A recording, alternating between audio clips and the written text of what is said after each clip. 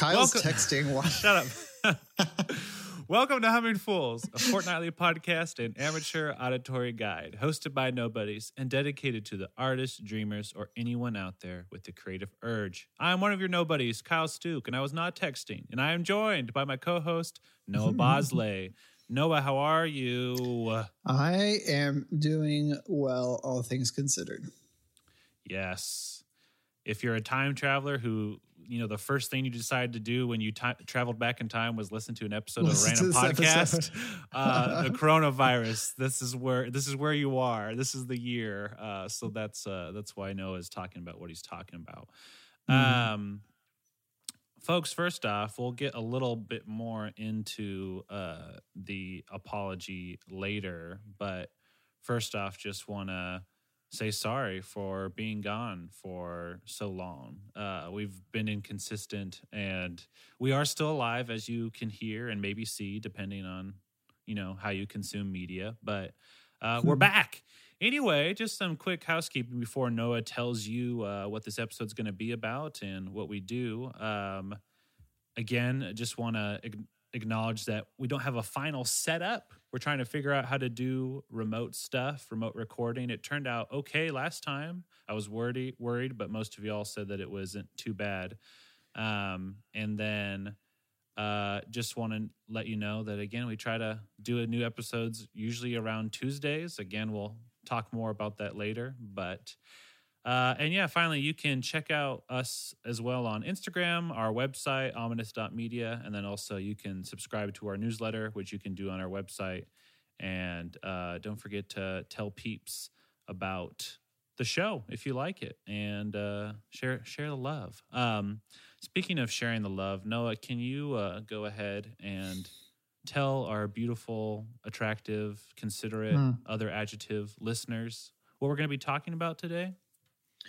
Well, today is kind of a weird day, I guess. We're going to be kind of doing a little bit of catch up, a little bit of what we've been into since, this has been the time for the media consumption, and I think everyone's been kind of doing that a lot more. And so we'll jump on that and talk about what we've been working on. Just kind of some little updates. Fantastic. Well, we will not keep the good people waiting, except for this intro music. You do have to listen to that, but listen to the intro music, and then you can hear all about it on Humming Fools.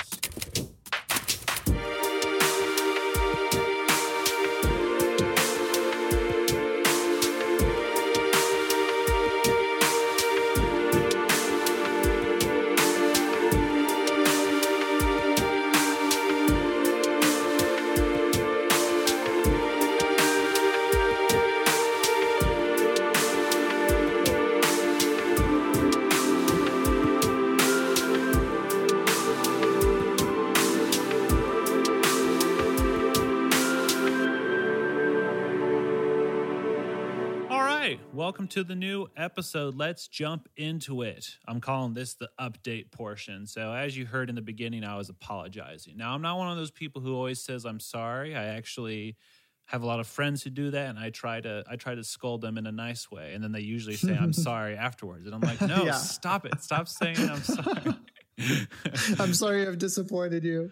There's things that you should legitimately be sorry for, and then there's other things in this life that have no reason for apologies to be given. But there is a reason for apologies to be given. Again, we have not been consistent with our uploading schedule. We've not been consistent with communication on Instagram or even the newsletter, which was meant to combat this problem, and then I just dropped off. Part of it's the coronavirus and just the inconvenience that has added on to how we do things, how anyone does anything. Random, this isn't even important, but, hey, we're here. Let's talk about it. I was at Liquor World, and I was obviously buying some alcohol. I wasn't there for snacks or something. I was getting alcohol. And I thought you went there to meet people. Yeah, it's a great place to meet friends, strangers of the night. But I had my stuff, and that's right. I met you in the vodka section. It was a particularly rough night. And I went up to the counter, but the counter had this weird like barrier in front of it. And later, did it have like the plexiglass and all that yeah, stuff? exactly. And that was the first time I saw it. And so my brain didn't even register. So I just thought it meant it was closed. And so I like turned and like awkwardly walked away. And the guy's like, "No, I can get you." And I was like, "But there's a thing." And I awkwardly pointed at it. And he was like, "Yeah, you idiot." And so anyway, everyone's been making adjustments. This is a random rant. I have not been a fan of the masks. Obviously, it's good to wear them. You should. And I get annoyed whenever I have to go out. I try to do delivery and pickup and stuff. But when I have had to go out, I get really annoyed when I see, like when I'm in a store, like for groceries, and I see tons of people not wearing masks and not staying away from each other, out for a stroll, and and I'm just like, what are y'all doing? Like, I'm a butthole even being here, but at least I'm trying to be safe. But with my mask and my glasses, it fogs up, especially when you're carrying or pushing groceries, and so I can't see. It's terrible. All that big long rant was just to say that we're all adjusting, but nonetheless, we could have done a better job communicating or setting expectations for the future. And so that's what we just wanted to do with this episode. It feels weird to be like, our update is to just be prepared for anything, but that's kind of the truth. Noah and I even, kind of hinted at moving towards this a while ago, but let me start by saying I kind of the show's not going to take a new direction or anything, so don't get afraid. If you're like, no, I like how Humming Fools is, but I have had a desire to talk to different types of artists and also talk to, people who have had more experience. And that takes a lot more work, communication, and whatever. And so I've consistently been like, I want to have a dancer on the show. I want to have a model. And sometimes you don't have those types of people ready at your disposal. And that's been a lot of what Humming Fools is just people through the grapevine. Kyle, I have plenty of models at my disposal. Models who are humans. Obviously, your pets are very good looking. Oh, okay. You didn't specify. Yeah, I'm sorry. I mean, I'll talk to Smokey any day, but I doubt our listeners want to hear like a purr and then me ask a question. He's very vocal. Yeah, he is. He's a vocal kitty. But all to say, it's like I have a little, like, I'm very self-aware and sometimes too self-aware, but I think about the show and I go, I don't want it just to be the graphic designer show or the writer show or the photographer show. It's like I want everyone to feel included at some point, even though art transcends, the medium that you choose. But anywho, and so all that to say, I think there was a lot of stress on my part, when we were sticking to the weekly and then even changing to the bi-weekly. It's like, we got to get an episode out. Who we're gonna do, or what are we gonna talk about? Not who are we gonna do, who we're gonna have. Who we're gonna do is something that Noah and I talked about at Liquor World. Oh yeah, Ghostbusters. Who you gonna do? Who you gonna do? Myself. All right. No, it's Corona, baby. Anyway, sorry. Anyway, and so basically, with Humming Fools, I'd rather us not have that pressure, because that's not going to lead to as good of quality if we're just kind of doing it for doing its sake. And so that's terrible from a marketing standpoint, from an SEO standpoint. And I think like that's where some of the anxiety came, is I was transferring how I think at work and how I know that a business, quote unquote, should run and all that stuff. Yeah. And that's all good. But at the end of the day, it's like, you and I do this for fun. And if it becomes in jeopardy of losing that, then that's no bueno. And I don't think the answer is stopping. I think the answer is adjusting to expectations. And so I don't mean to rant about this for too long, but I know that in my mind, I was like, okay, well, like if we want bigger numbers, if we want more exposure, if we want all these things, these are the kind of things we need to commit to. And I think that ultimately I'm realizing that while that stuff is good and valuable and it is practical, it's not able to coexist currently as a side gig.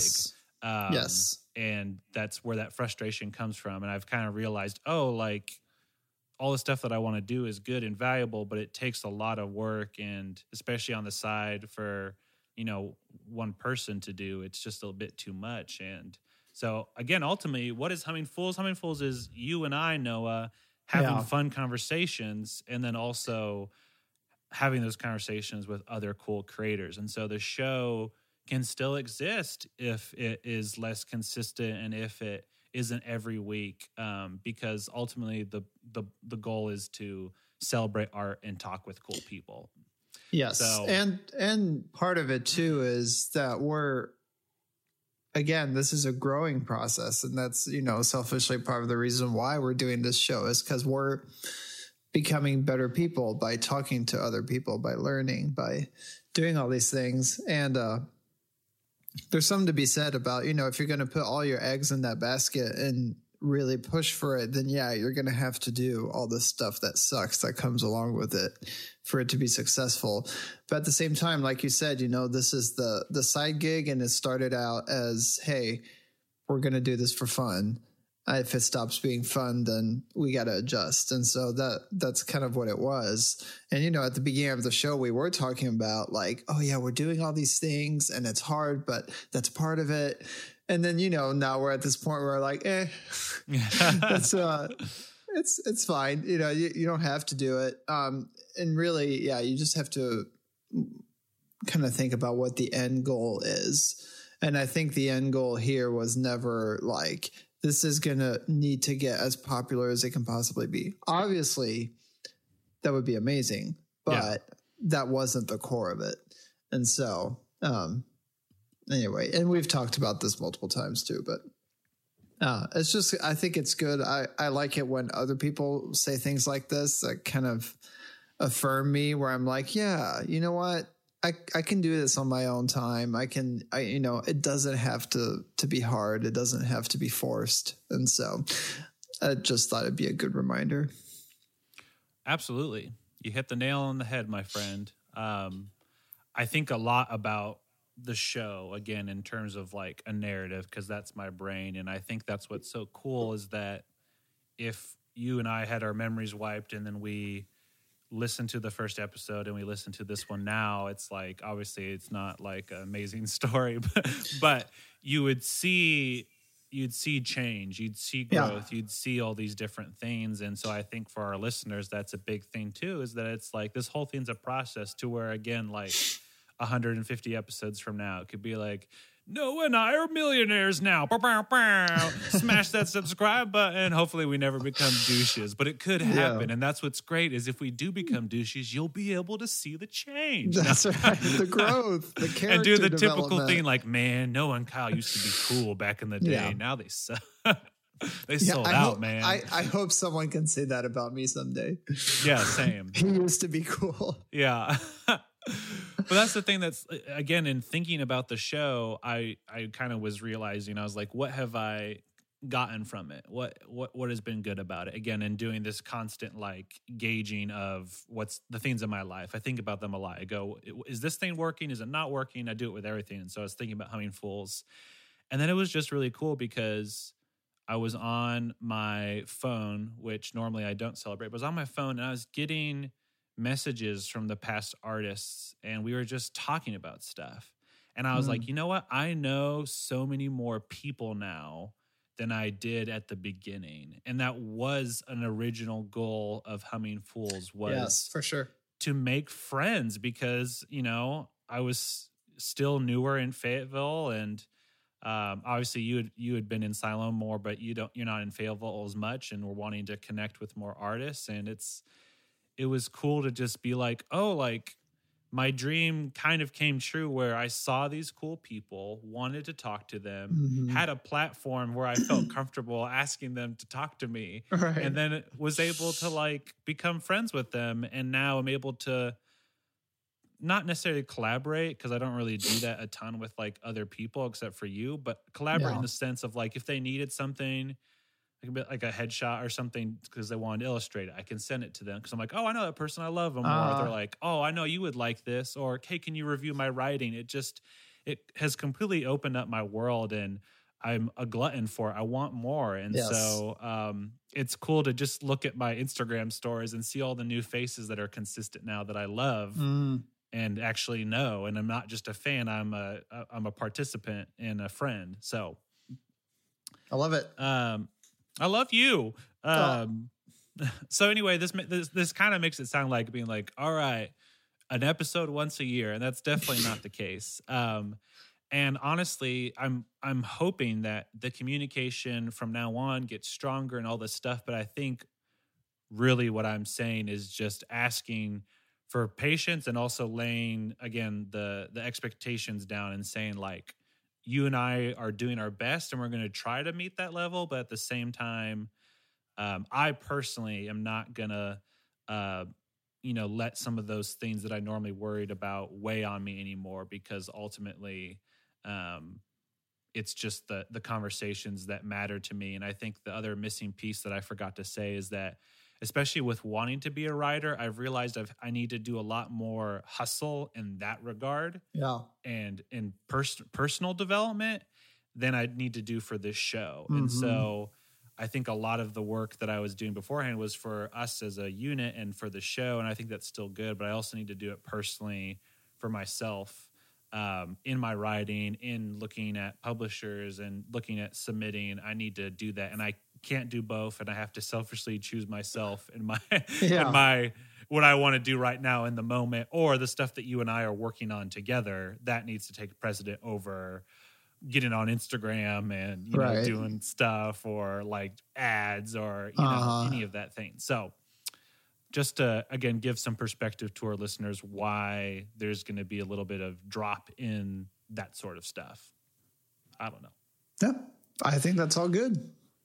Thank you. Feel affirmed. All right. So transitioning from that very long update about stuff, Noah, tell us what you've been putting in your mouth, putting in your ears, putting in your eyes, baby. What have you been consuming? What have you been up to, baby? Right. Sugar Mama Hot Pie. Home cooking for the first one. Ooh. Because that's basically, I mean, I guess we've been getting some takeout, but mostly home cooking. For my eyes. Okay. So I haven't watched. Well, you can't just say home cooking and then not tell us what you've been cooking. Lay down those dishes, baby. Tortellini. Nice. Tacos. Okay.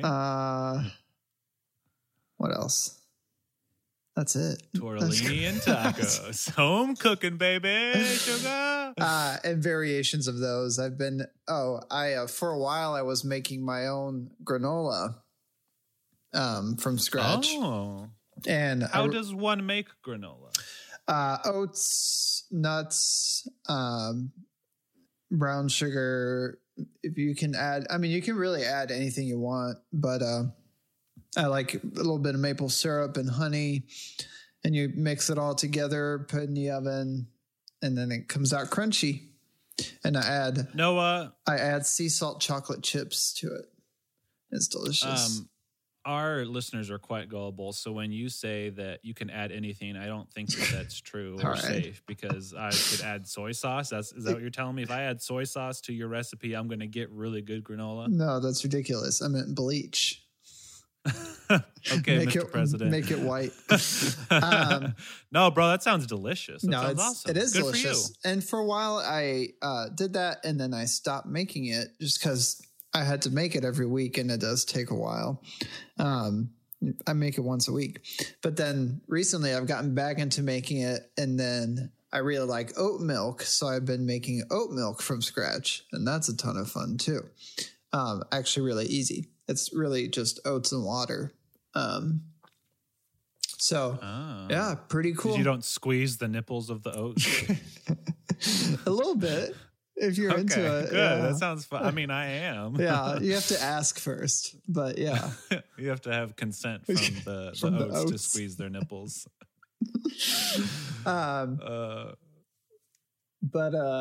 Yeah.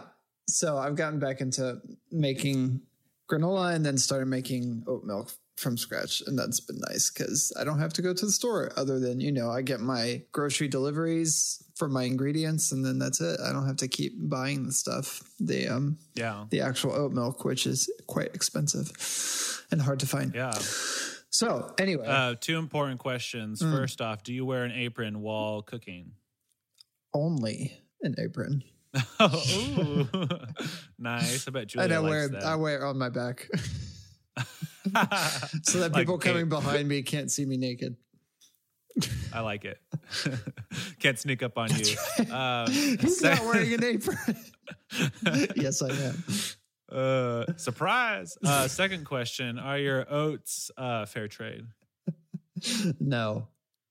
They might be. I have no idea, but I don't want to say yes in case I'm lying. So if you are at a market and you are, I wasn't prepared for this line of questioning, by the way. So.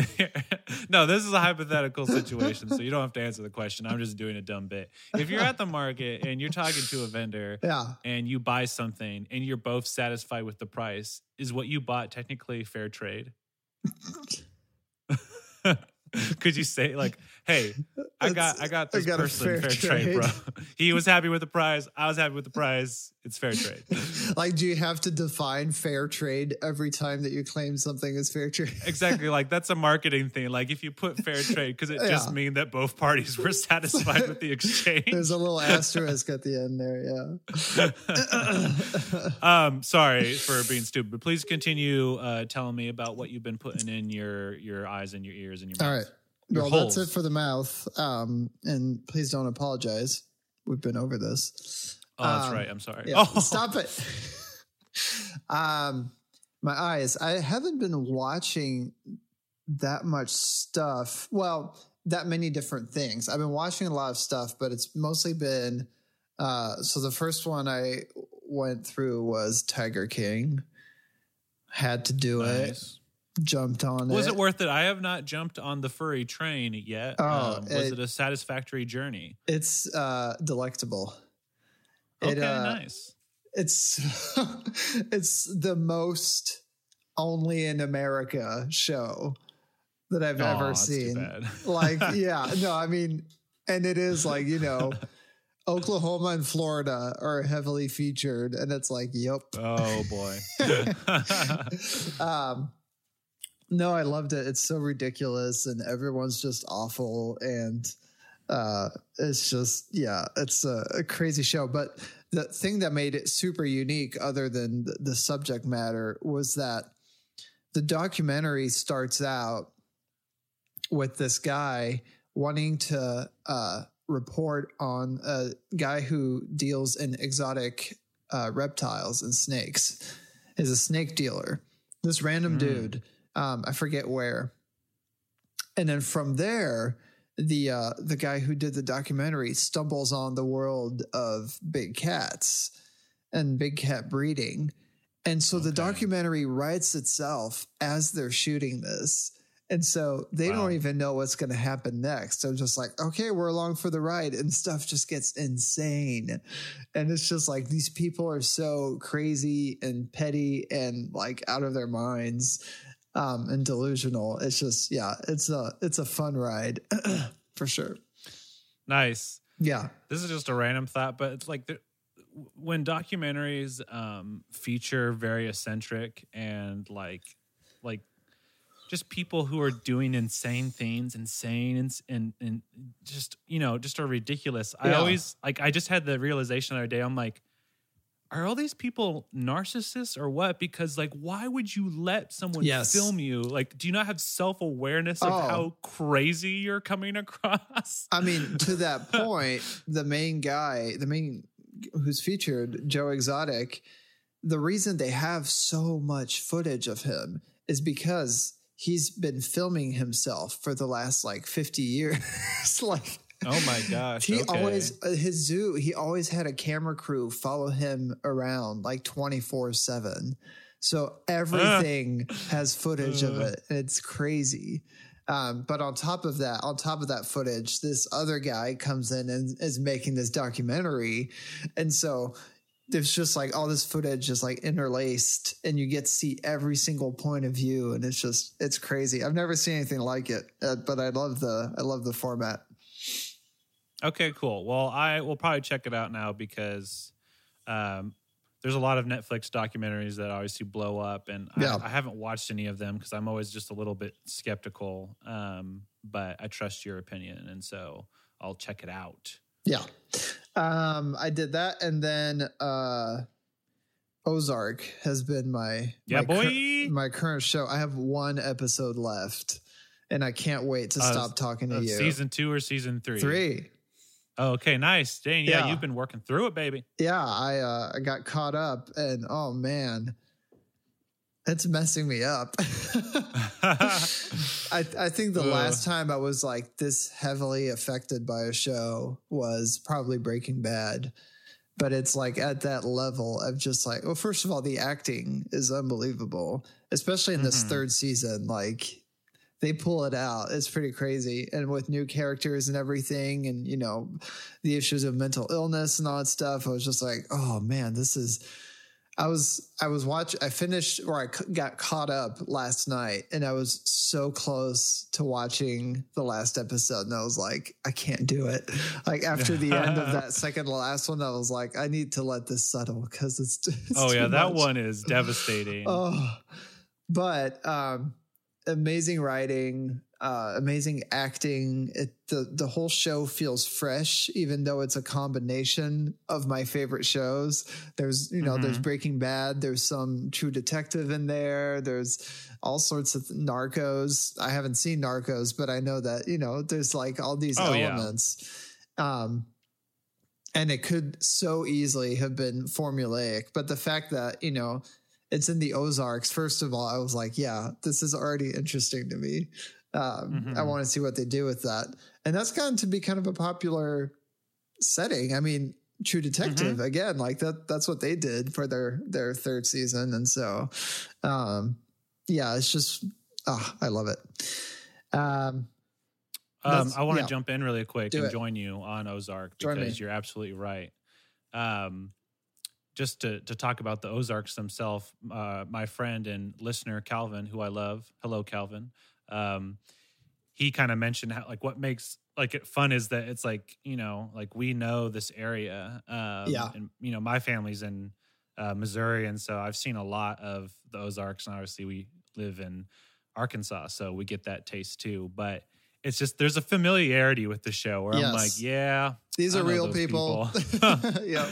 And, because it's not normally featured, I think it makes an important statement just by shooting there, by saying people are awful and interesting and hilarious complicated and commit crimes everywhere. Yes. And so it's not going to just be New York City. This happens in the freaking Ozarks. Yeah. With some people who you're like, wow, you're dumb. And other people you're like, you're scary, but you're a different kind of scary than I'm used to seeing. Exactly. And you're like, you're all awful for different reasons, and you're all great for different reasons. And even just the premise of the show, you know, it's like, it's a show about drugs, kind of, but you almost never see any of the drugs. Like it's all like the back end of it, which I love. Like I'd never seen that before in a show. It's all the accounting side of the drug trade, which is really interesting. Which doesn't sound sexy, but when you watch it, you're like, show me the numbers, baby. Yeah. It's just, it's so good. Yeah, I'm glad you brought it up. I love it too. And you're gonna, I really, let me know once you finish the last episode, because the last episode has one of the best endings to a season I've ever, like, I loved it so much. Oh man. And my sister like had watched it all before me, and she just kept being like, you got to watch Ozark. You got to watch Ozark. And I was like, I will. I'm just not in the mood. I'm kind of busy. And after I watched the first episode, I was like you, where it made me like lose a lot of sleep, because you can't finish an episode and not want to watch the next one. They did such a great job where I'd be like, okay, I'm only going to watch one. And then after the last 5 minutes of the episode, you're like, well, I gotta see it. I need to know what happens next.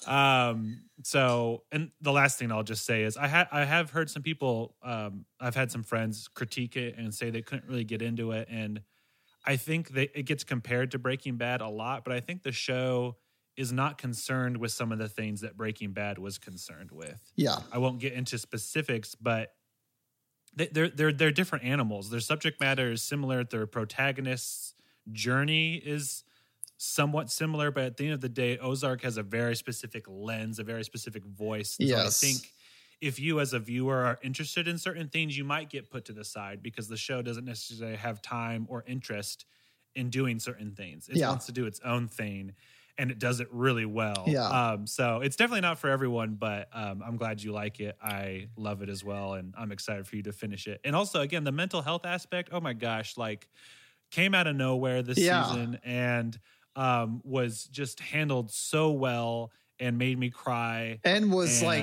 so frustrating, which is like, that's how it is. But, as like, just as a viewer, I felt like this was happening to me. And the things, this certain character would be doing, I was like, stop doing this to me. Like, I'm trying to help you. And it was just like, oh man, that just felt so real. All the characters feel like real people. And the tone of the show and the mood, I feel like, is very unique. Like, it's just, it has a certain atmosphere to it that you're like, oh, that's Ozark. That's this show. It has a really good brand and identity that it figured out right away and kind of sticks with. So I like something I realized is that there was like a quiet moment, and then the soundtrack came in, and then it just in that moment, after 3 seasons, I went, Ozark has a really good score and a real good theme. Yeah. And then B, it has the theme of a horror movie. Yeah. Like when I thought about it, like what instruments are being used, I was like, this is like Hereditary. This is Hereditary and Midsommar's soundtrack. Yeah. And I was like, that's so cool. Like what they're able, like that.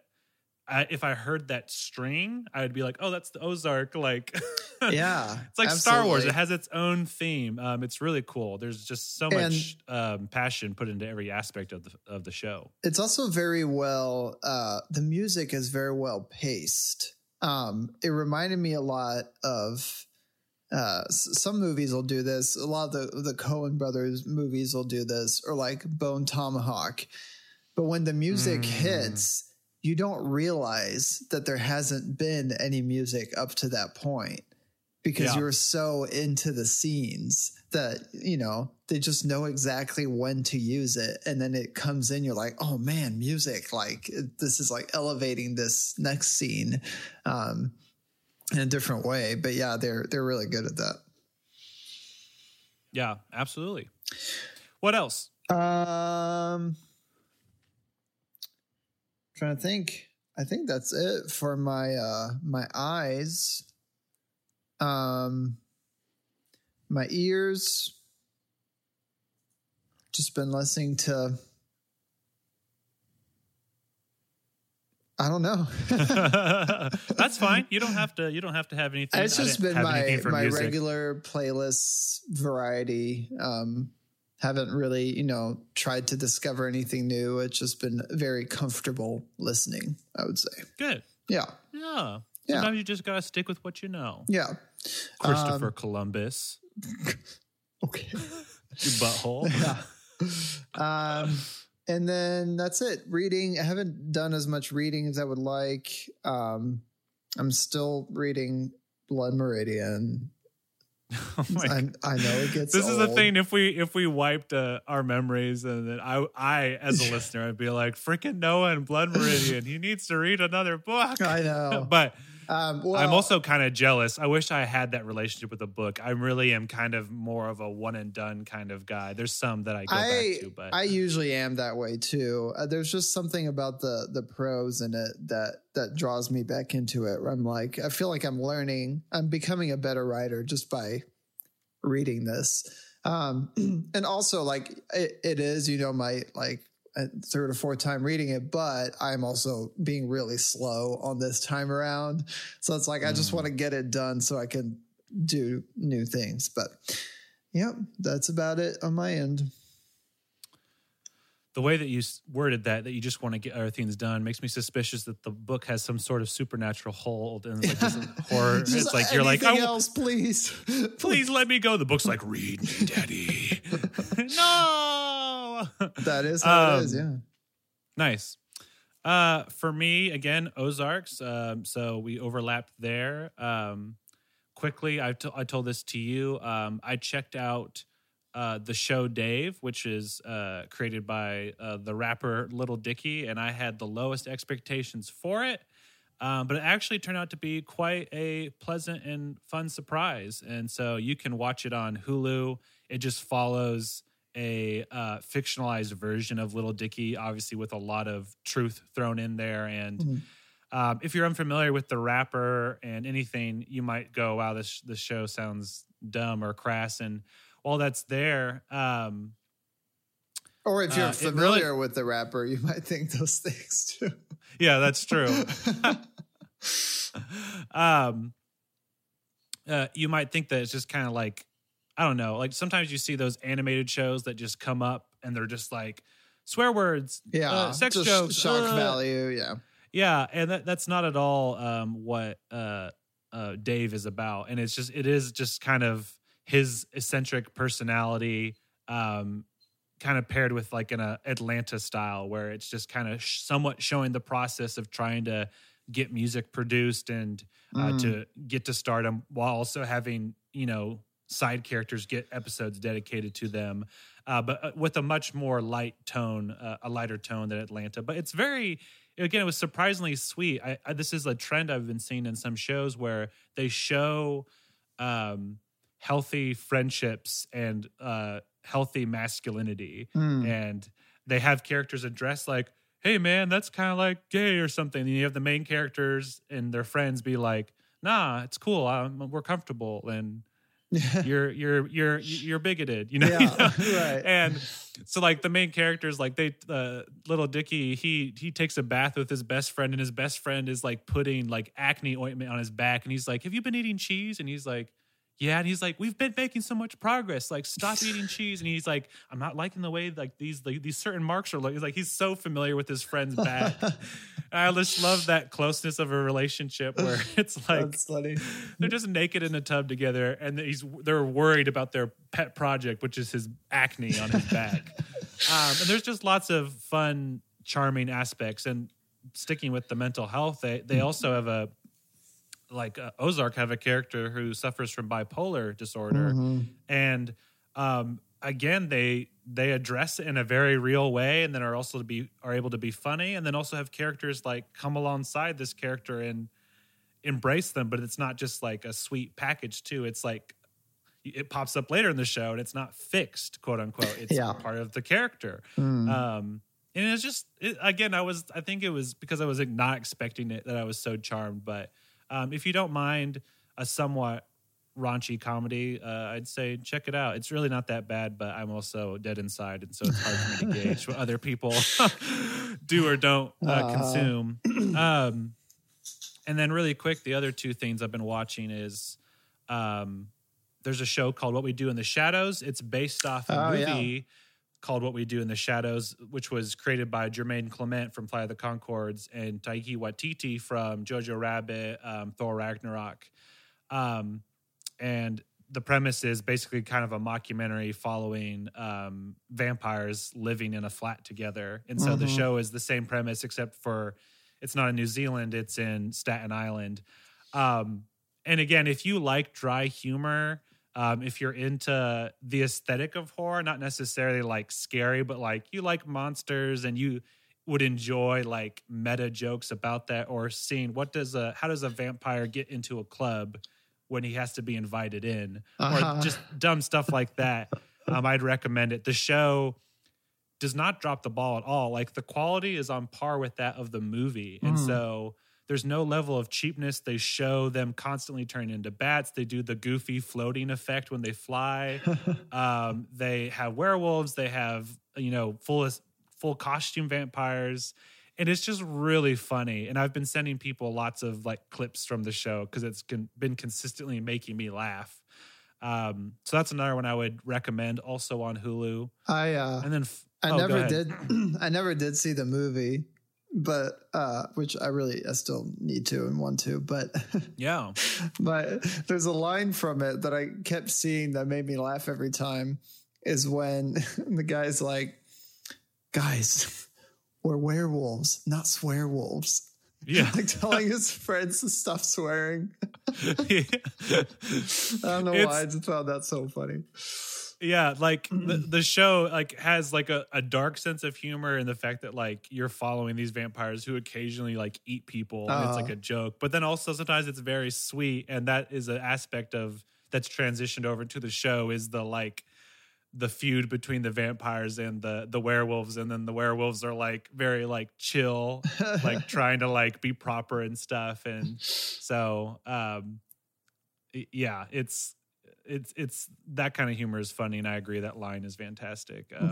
I forget the actor's name too, but he especially sells it. He's an old Flight of the Conchords guy as well. So and then the other show that I finally started watching, which everyone else was really into a while back, was Chernobyl from HBO. And I've been watching that with my roommate, and we've been just cringing by how like dumb people were. I know it's not like fact for fact, but it seems like a pretty accurate retelling of the situation. But you're just like, tell people what you did, because like right at the beginning it's like nothing's wrong, it's fine, very Russian, like we will be fine, it's totally fine.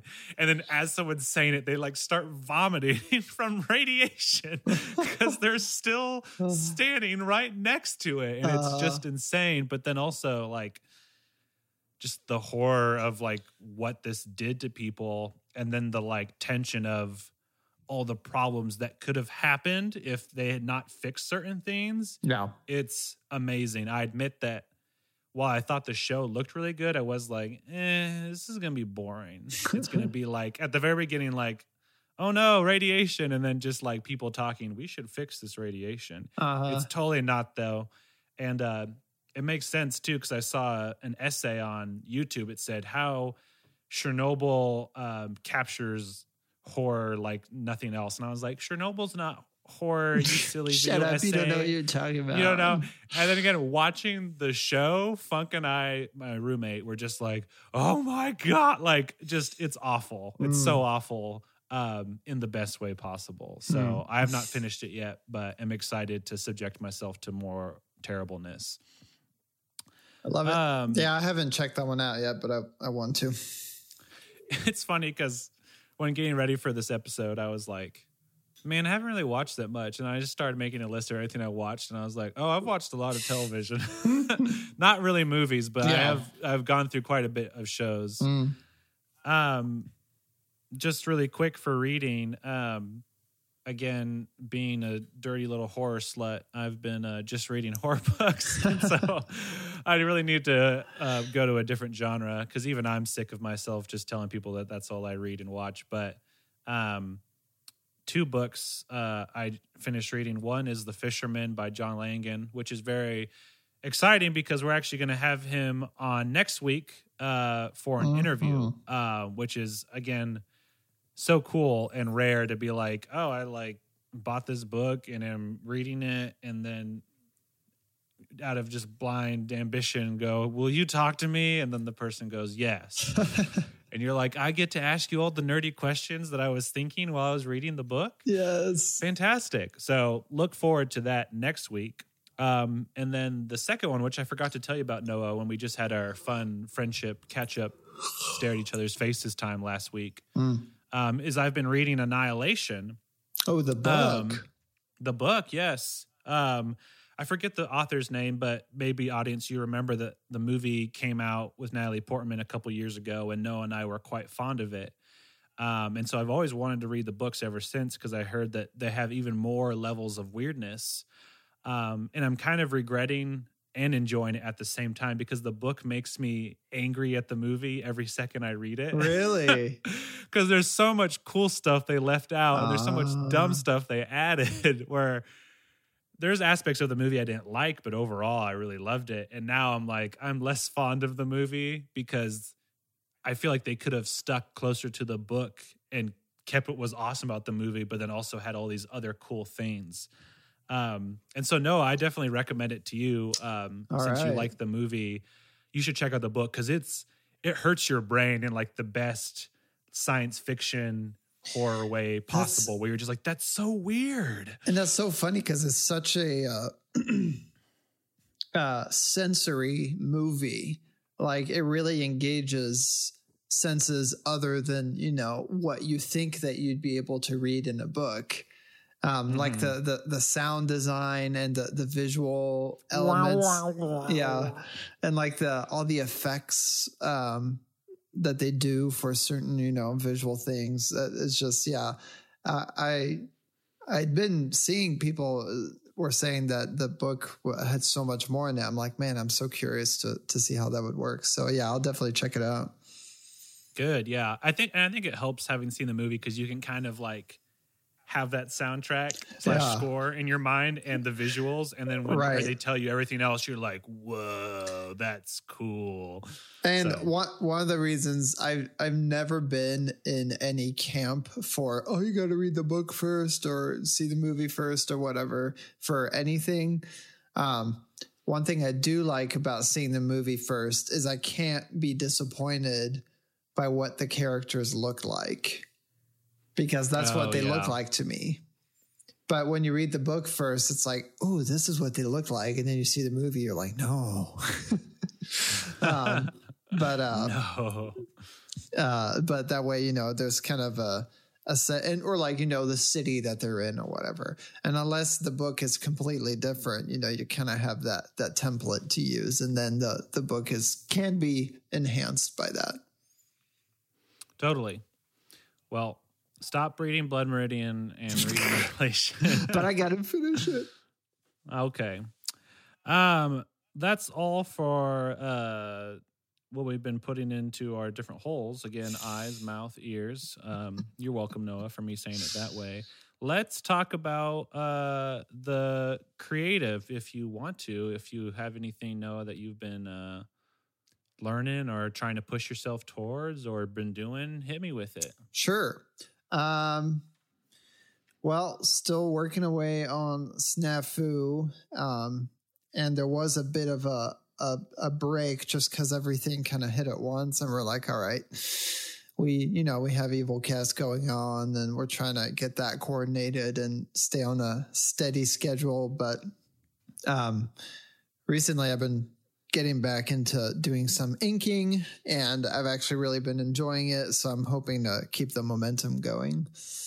And that's been mainly it in terms of actual artwork. It's kind of been a weird time because I know we talked about this in a previous episode, but it's like, oh, use all this free time that you have to, you know, work on these things. And then it's like, yeah, but it doesn't feel like free time.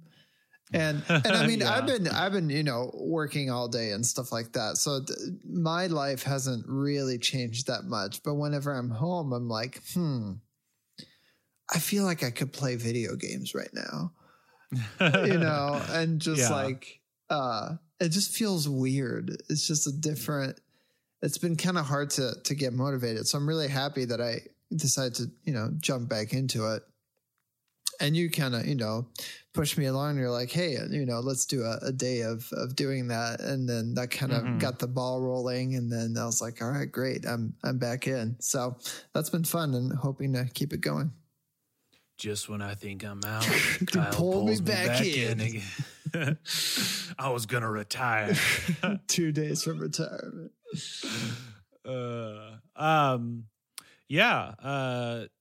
All yummy stuff. And just a reminder to listeners, if you haven't yet, we got 2 issues of EvilCast up on the website. Our new comic, horror comedy, which again is not surprising if you know me and have listened to us throughout the show. But and we're working on issue 3, Hard at Work. It's exciting. I think Noah's going to do the cover for this one, which I need to send him direction. I have forgotten to do that. So sorry about that. That's okay. Just remembered that now.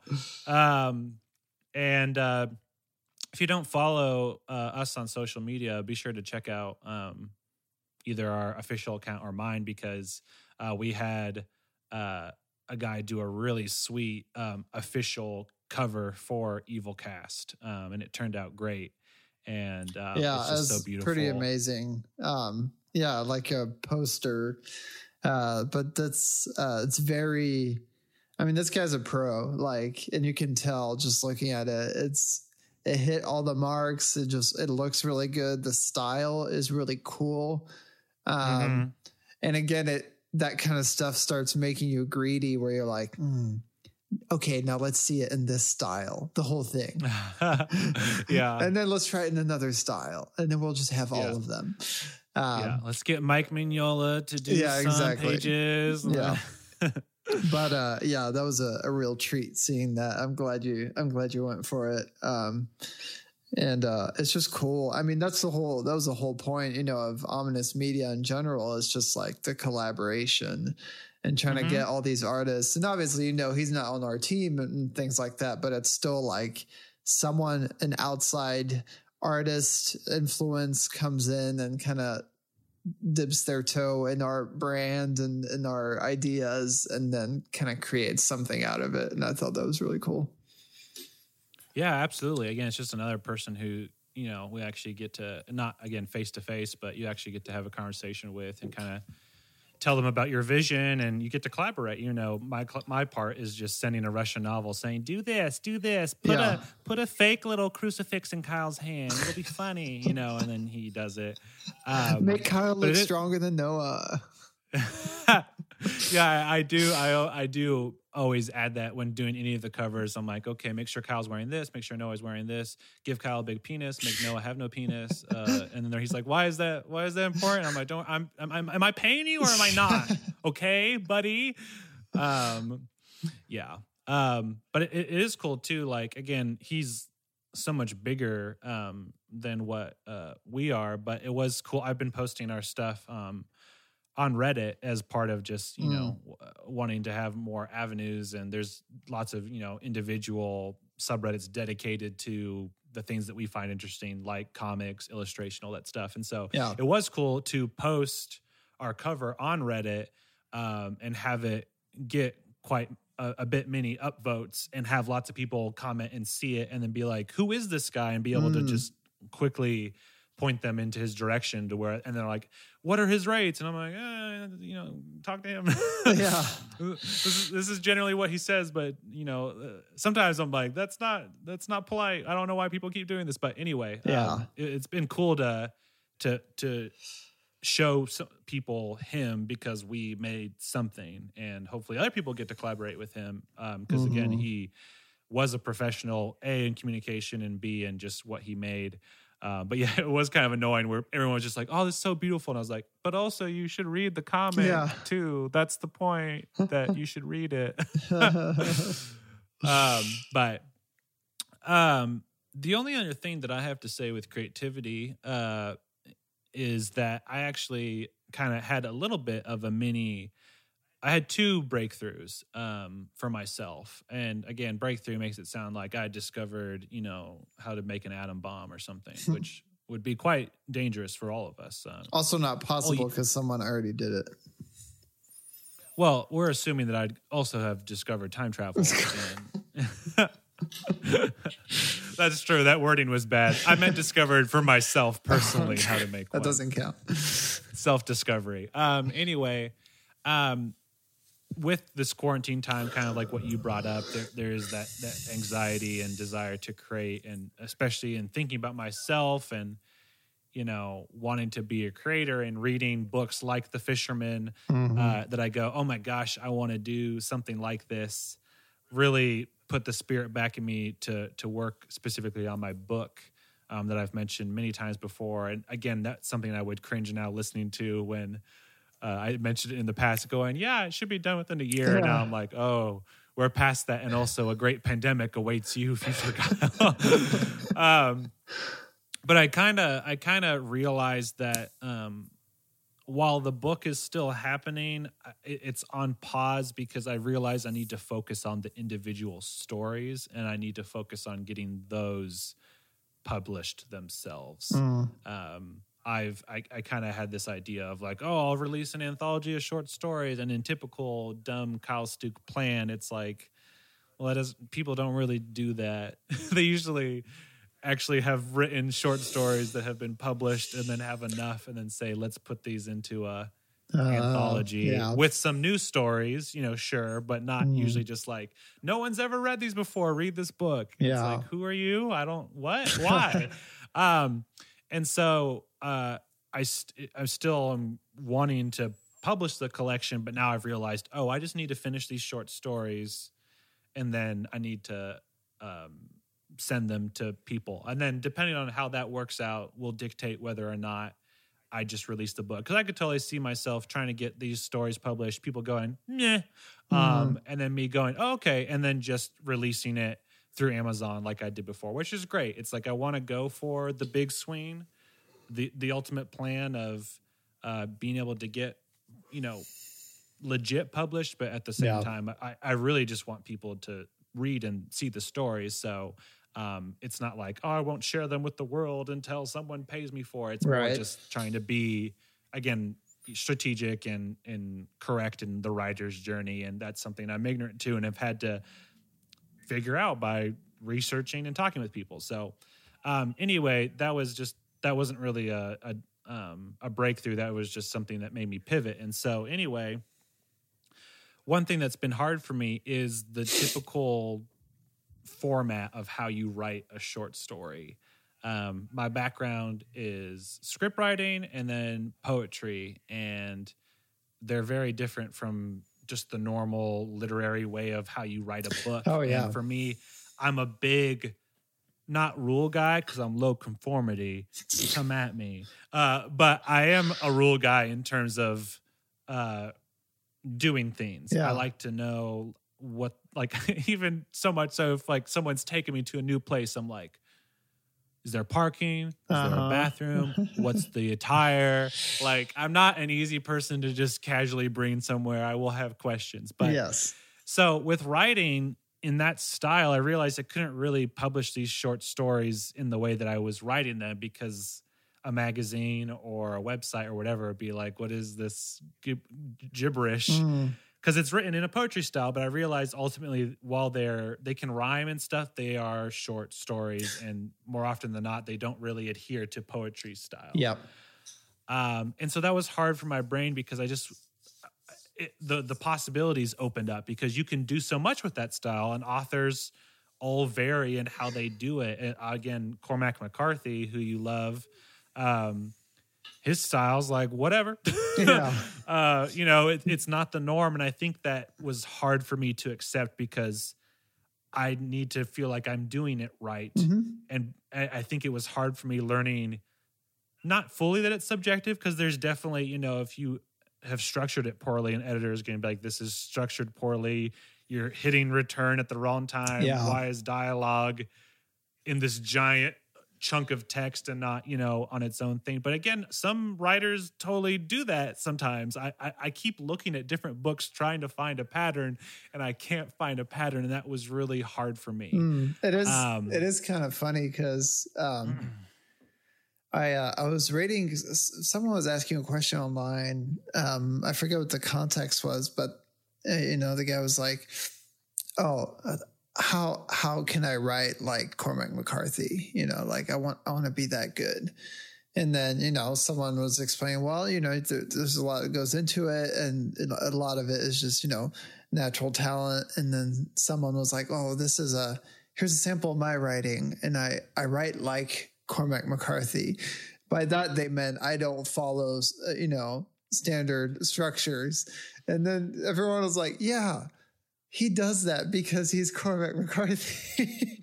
There's got to be a reason for it, and there's got to be, it's got to, fit your style, and you've got to be a good writer for it to work. Because otherwise, it's just, this is someone who doesn't know how to write. So it is tricky to, lean into that and be like, this is going to be my style, without feeling kind of like a fraud, like, oh no, you just don't want to follow the rules or whatever. So I definitely get that, and wanting to, it's the same, when I started, trying to do comic books, I was like, man, there's standards. I know there are, and I'm going to find what all of them are, and I'm going to follow them. And then at the end of it, I'm going to have a professional looking piece of work. So yeah. Yeah, no, yeah, you're on the money. It's just, it just kind of broke my brain. Cause again, like script writing, it's like, there is a standard. You have the dialogue and you put certain things, but like, again, you can be creative with it. But dialogue, and then you describe the scene, and then you have the scene header, which tells us where the scene's happening. And that's basically it. Yeah. And so I went from like very structured to very loose with poetry to then this weird middle baby that I didn't know how to hold or cradle. And I was scared of breaking its little baby neck. Sorry. But I think the breakthrough with that just came with realizing I just have to do it. I just have to mimic until I become myself, and then also do it until like I find what works for me. And I think that was encouraging again to like go with Stephen King. It's like he would do that. He would just write like people he liked, and then be like, oh, I'm just being that person, and then would move away, and then, be like, oh, I'm just being like this person. And it's like, eventually if you write enough, you'll just gain that. And so I accepted the like inherent failure that comes with writing. Yeah. And again, I'll have to accept it over and over again, but I finally felt like free to just try. I was like, oh, I'm just going to like try to do what I see in books. And I'm going to show it to you, and you're going to be like, bro, like this paragraph's way too long. You should have hit return here. And like, that's okay. Cause that's what I have to do. I have to learn. I have to be scolded, and I was never taught how to do this, and I haven't done it before. And so I feel completely free now, and confident, because I understand the basic gist of it. Because even before I was like, do I hit return now? It just, again, I'm not used to writing that way. Yeah. And anything that gets in the way of being creative would just stop me in my tracks. And I'm like, I'm thinking about the structure and the format, and I'm no longer excited about the story. And that's what stopped me so much with the stuff. And I'm past that now, which is awesome. So again, prepare for mediocre writing for a while, but that's fine with me because I just have to do that. Yeah, that's great. And then the second final thing is just the act of writing is hard. And again, like you're saying, the act of creating is hard, sitting down and doing it. And especially with the coronavirus, it's just little motivation, especially when life's hard. You just want to, play video games, watch a movie, or not even get out of your dang bed. But something that helped me is I remembered when I was in the mood to write, I remembered the function that my software has. Highland 2 is what it's called. Again, I've talked about before, but it's created by the guys who made Script Notes. John August, he's a screenwriter, but it's not just for screenwriting. You can do novel format. You can do comic book, play. They have a bunch of different formats. But there's a function in it, A, where you can set goals for the amount of words, and B, you can set a timer, and it's called sprints. And you can do an amount of sprint, and it will tell you how many words you got done during that sprint. And this is where that breakthrough came from, where I realized I usually only write if I have like 3 or 4 hours free, because in my mind, I'm like, oh, that's what I need to like get in the zone and, have enough time. And I realized, I don't usually have 3 or 4 hours that are free. And that's usually why little writing is done, because my imaginary perfect scenario never exists. And then B, when you have that amount of time, there's an anxiety that comes with it where you're like, oh, I have a lot of time. Pressure's on. I need to be productive. I better write a lot. And so doing these little sprints helped me, A, realize how much time I do have in the day, even when I'm really busy, because my brain would go, oh, I can do a 30-minute sprint, or I can do a 50-minute. That's kind of like the common one, is a 50-minute sprint. Yeah. And I was reading studies about how like even people at work like will do 50-minute sprints, because they'll look at the whole work day and be like, oh, I've got 8 hours. Oh my gosh. But then they'll just do things in 50-minute sprints and then get up, go eat a banana, go talk to Sharon in accounting. I don't know. And so that's really helped me where I've written the most to have in a long time for the most consistent period, because every day I go like, oh, I got like 30 minutes. Yeah. And because your time is limited, you focus. Again, this is just for me, but I focus. I don't, because when I would write too, I'd be like, what was that funny YouTube video I watched? Yes. I really could use that. I really need that right now. I'm going to check my email for some random reason. And so, but when you only have 30 or 50 minutes, you're like, you see that timer and you're just like, oh, and it's not a bad, like, it's not a fear. It's just why would I check? I can check my email so soon. Yeah. I'll just be like, good. This is so little time. I might as well wait. Yeah. Yeah. And so again, I think that maybe everyone's different. And so when we had our interview with Corey Nelson, who again mixes our show, thank you, Corey. He talked about because I brought this up with other like writers trying to like, do their secret, whatever. And he talked about not trying to be like other people in the sense of like some people's habits don't work for you, because he's a morning person. He's able to wake up extra early, get extra stuff done. I'm not a morning person. I don't need to feel bad about that. So if you're not able to do stuff in these incremental sprints, that's totally fine. But at the same time, people are very, similar. And so if you find yourself feeling kind of that coronavirus anxiety of like, I'm an artist, but I have so much time and it makes me not want to do it because also it's just hard. Maybe try the sprints, and then you can even go, 30 minutes is better than nothing. Yeah. You can go to bed being like, I didn't get much done, but I did 30 minutes. And I love that. That's fine. It's great advice. I'm probably actually going to try to do that. Do it, dog. Yeah, I like that. And then you feel less guilty for doing the things you enjoy afterwards. Mm-hmm. And it's one of those things where, like, at the end of your sprint, you might well be like, oh, I can keep going. I'll do another one. Absolutely. And then you'll double your time, or something like that. So, yeah, you'll be enjoying it so much that you're like, oh, I'm glad I started. I want to keep going. Yes, exactly. You totally, yeah. I've said it before, but you hit the nail on the head, Noah. Well, it's like a lot. I think a lot of people, I wouldn't know, but a lot of people feel that way about working out. Where like the getting going is the hardest part by far. Mm-hmm. And then once you're there, like, oh, I can keep doing this for a while, or at least longer than you had figured. And then by the end of it, you're like, oh, I'm glad I went out and I did it. So, yeah. The last thing I want to say, not in contrast to that, but just to add on is to give. I don't like telling people what to do, but I will tell you to do this. Is to give yourself a break.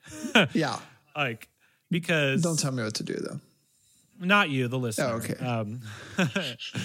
But this is a crazy time, and so I think emotions are high. And that's actually going to be our next segment, is the emotional. We're going to get into the feelings a little bit, but Corona's a crazy time. We have no idea what's going on, and president's telling us to do crazy crap and drink bleach. It's hard to know what's real, what's true. Is the normal stuff safe? Is it not? Yeah. And also like how everything's changed, like not getting as much sunlight and missing your friends, missing moving more, and just feeling tired more because you're inside more. And for me, my home was a sanctuary, and now it's like prison. It's not as fun.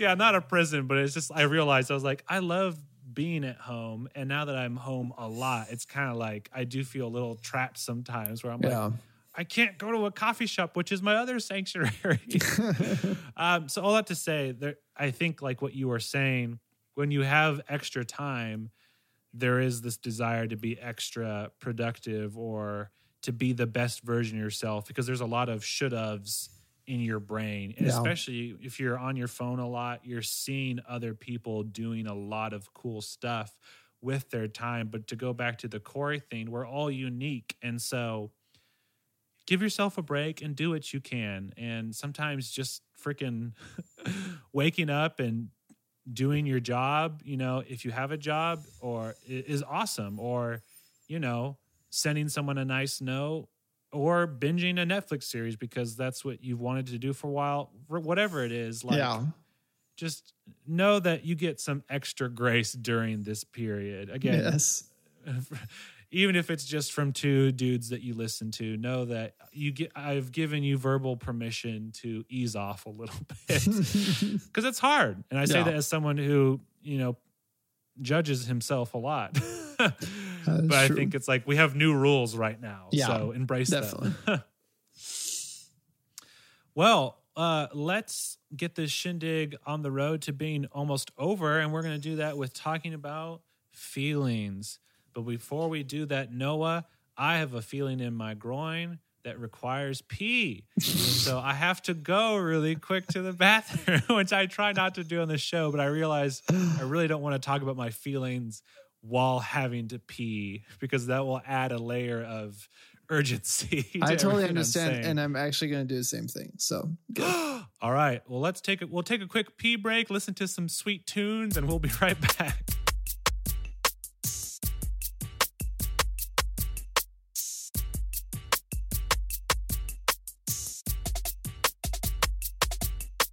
All right, we both peed. We're back, and and we're ending with the feelings. This is just the full Kyle and Noah, how we're doing, what we've been up to in our personal lives, all that stuff. I want to make sure that I'm actually correct with this because we talked about this before we did the show. But when this episode's releasing, this episode will release has released on May 5th when you're listening to this. And as we talked about a while back, May is Mental Health Awareness Month. And so that was a desire part of this too. We're not going to be doing a full series, but still on this show, just want to pursue being a safe place and a transparent place. Because I think being a safe place doesn't just mean like, I don't know, that we're not buttholes or whatever. I think it means that we talk the talk and walk the walk. So it's not just like, hey, you should, talk to people and you should love yourself and be okay. It's like you should also see that represented in the people who are saying it because, it's kind of words will kind of fall flat if they're being spoken by someone who doesn't really get it. And again, like Noah and I are imperfect, and that's part of the process is to be like, we're just other dudes on the journey with other cool dudes and dudettes. And if dudettes is offensive, I apologize. I keep seeing debates on Reddit on whether or not dudes can be used for women or not. So whatever you want to be called, I choose that word. But to start on the lighter side of just of emotions, I'll tell you this, Noah, I'm annoyed. Speaking of women, I'm annoyed by women on Hinge. Why, you ask? Because a lot of them don't ask me questions back. And it's annoying because I'm like, do you not know how a conversation works?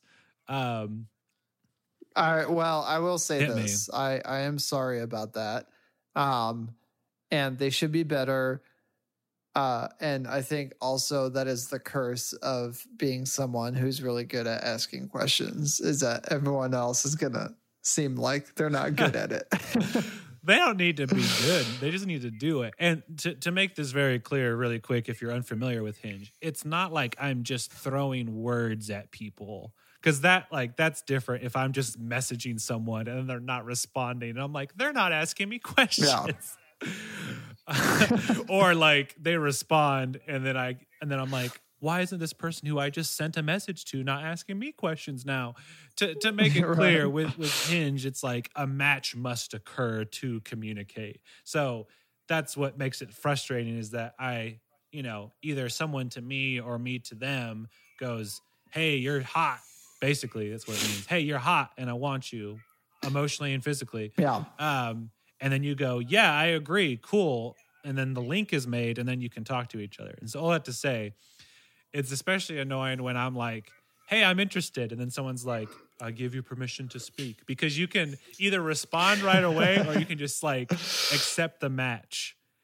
And so then it's like, okay, technically in the like turns of like who's done something, they've done something by accepting. But then it's like you already like sent a message being like, hey, what's up or whatever. Then they're like, accepted. And then you're like, okay, what's up? Or how are you? And it's like, good. It's like, what are you into?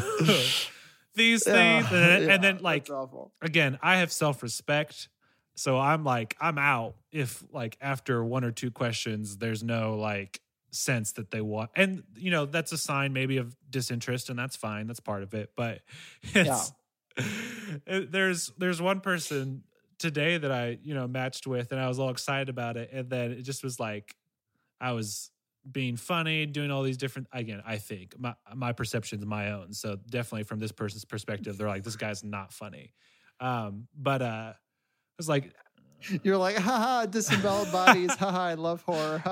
Did you read my profile? And then you're like, she's not responding. Why doesn't she ask you questions about my horror comic? Why ask me questions about this? Are you a psychopath? That's a question. But yeah, I just like asked her two things, and she, again, it wasn't like short answers. She's giving me long things, so that kind of goes against the idea in my head that she's like not wanting to talk to me. But then she just keeps doing it, and so finally, I just was like, "That's cool." And then she was like, "Yeah," and I was like, "I'm out." So thankfully today, though, I got another one. And again, I was a little like extra already peeved. I was like, this person doesn't ask me some freaking questions. I'm out of here. And after she answered mine, she asked me a question. I was like, thank you. This is how a conversation works. Especially when it's like, you know, I know Hinge is like inherently for romance, but thankfully, I now have the track record of like, if interest isn't shown romantically, there is the ability to be friends because you can still find someone interesting. And so it's like, how are you supposed to get to know someone if only one person is revealing things about themselves? And also, how fun is it to conduct an interview when it's not a podcast or an interview? It's not very fun. Anyway, I don't even know why I'm doing it because, you know, I'm quarantined, so I don't even get to hang out with this person. But Hinge has introduced a date from home feature, which I think is hilarious. And I'm not sure if I'll participate or not because I feel like that would be really awkward. It's one thing to meet someone for the first time in person that you've never met. It's another thing to do it through a screen. Yeah. But anyway, that's my quick Hinge rant. I'm angry that you're happily married. Man, every time I hear stories like this, I'm like, oh, that sounds exhausting. It's pretty terrible. I'm so glad to not be doing that right now. But I like how you're stroking your face with your wedding ring right now to fully rub it into. Yeah, that's right. No, and I mean, there's parts of it where like, oh yeah, you know, and you kind of miss that excitement or whatever, like the unknown and all these things. But then you realize, man, this is just so much better. Yeah. But yeah, no, I'm glad things are, I guess they're not going well. But, thank you. I mean, with this new person, they're going fine, so that's nice. At least that a conversation is occurring. Well, but there was a we'll see. We'll see. Yeah. You butthole. Why am I friends with you? All right, next on with the emotional. Noah is abusing me emotionally. No, but think about this. If you stick with me, you won't have to go through the process of finding another friend. That's true. There's no excitement with us anymore, but there's consistency with your terribleness. It feels like home. Second, just a personal thing. My sister had a baby. Yes. Little girl named Eloise, and it just warmed my gosh dang heart. But it was... Again, I'm going to say my quick disclaimer. It's like the worst thing about the coronavirus is that people are dying from it, and also what it's doing to, you know, people who have less than ideal living circumstances. And so I always, again, have a hard time complaining when I'm super blessed and like very lucky. But at the same time, I think that's been something I've kind of pushed back on with a lot of my friends when they've said the same things, when they've had disclaimers. I've been like, listen, like we know each other. You're a good person. You're not a complainer. Like I know that you don't take your stuff for granted. So like you're allowed to like complain, and even encouraging friends to be like, tell me like what sucks. And like, I'm not going to go, wow, you're, you know, you have money, you have a job. Like we can all have stuff thrown in our face. And so I think with this podcast too, I want that to be established. It's like, I would hope that from having listened to Noah and you would know that we don't take things for granted. And I mean, everyone does, but I think for the most part, there's self-awareness and all that stuff. But nonetheless, even for you as a listener, this being a place where you can talk about what's hard, even if like you have a lot of blessings, it's like we as humans are incapable of being happy. And so it doesn't like some of our circumstances don't change that our emotions are going to not be happy. So anyway, right. All that to say, it's like the birth was awesome, but it was really sad not being able to go to the hospital and be there, and then really sad not being able to like hold my niece and like see my sister and like show up and have a sign or do anything. It just I know that they were okay, but I can't really imagine how isolating that must have felt to them. Being in a hospital alone and not having anyone, and then having to go home and be alone. Honestly, at that point, they probably just wanted sleep. But anyway, thankfully, I got to see my niece from my sister's house. She had her out on the deck, and I was able to be far away and look at her, though. And she was super cute. And my brother and his wife and nieces came, and as soon as my sister saw us, she just started crying. And it was like the most awkward thing, because our response as humans is to like reach out. Like you see someone crying, you like want to hug them. So like my sister and I like made a like move for each other, and then we're like, ugh, and then like more tears came from her, and I was like, I can't, like, I'm not a crier during emotional people things, which is dumb, but I'll cry during a movie trailer. I'll get like teary-eyed. Right. So I'm just standing there like watching my sister cry, and I'm like, I'm sorry, I'm also sad. And then my sister-in-law is crying, looking at my sister crying. They're both looking at each other. I'm just like, this is terrible. I'm putting up my hands like a goalie right now. You can't see it, audience members, but so anyway, that was an update. Thanks for everyone who sent me messages and was excited by the pictures of baby Eloise. She's going to be a little artist. I'm calling it.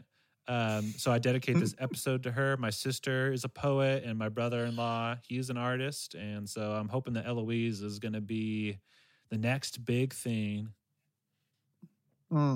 She might, once she's old enough, maybe she'll replace you, and I'll have someone nice on the show. Well, I was going to say, maybe one day she'll be big enough to be featured on the Humming Fools Uncle podcast. Kyle, can I be on your podcast? I'm like, I don't think you're there, Eloise.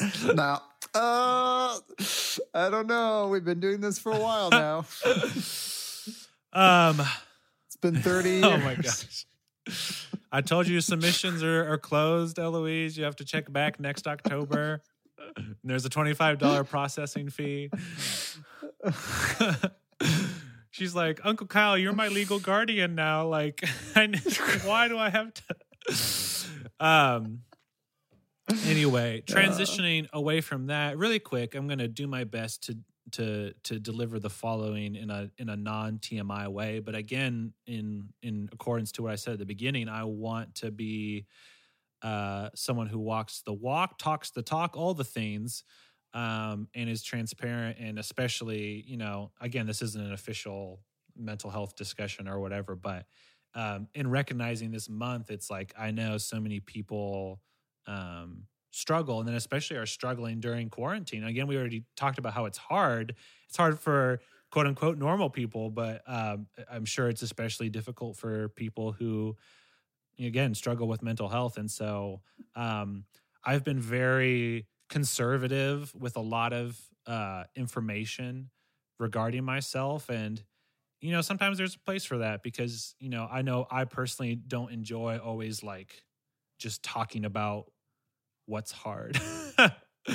It's like you have enough of it yourself. And so then when you're with friends or family, it's like you kind of just want to experience levity. And obviously, like, talking about it's really important and stuff too, but it's also like the awkwardness of, you talk for a lot, and then you just like, wow, I just like word vomited on this person. It's not just a fun thing. And so really quick for you, Noah, for the things that you're about to hear, I just don't want you to feel bad, because know that I planned more or less to like, I kind of use this show as a platform to express myself as well.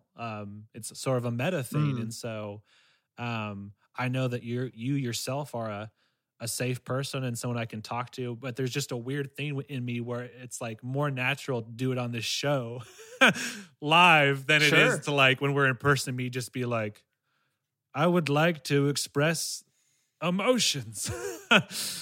Yeah, no, I get that. Good, because I would hate for you to hear me start talking and be like, why didn't he tell me these things? It's a weird thing where I'm like, I never had a problem with telling to you. It's just was like the moment or the time wasn't quite right until this exact moment on Google Hangouts. Sure, but I get it too, because there's like almost a performance aspect where you can kind of like, I'm presenting this information rather than, cutting my heart open one-on-one with another person, and then I'm stuck there. And I don't know, like I understand that there is a difference.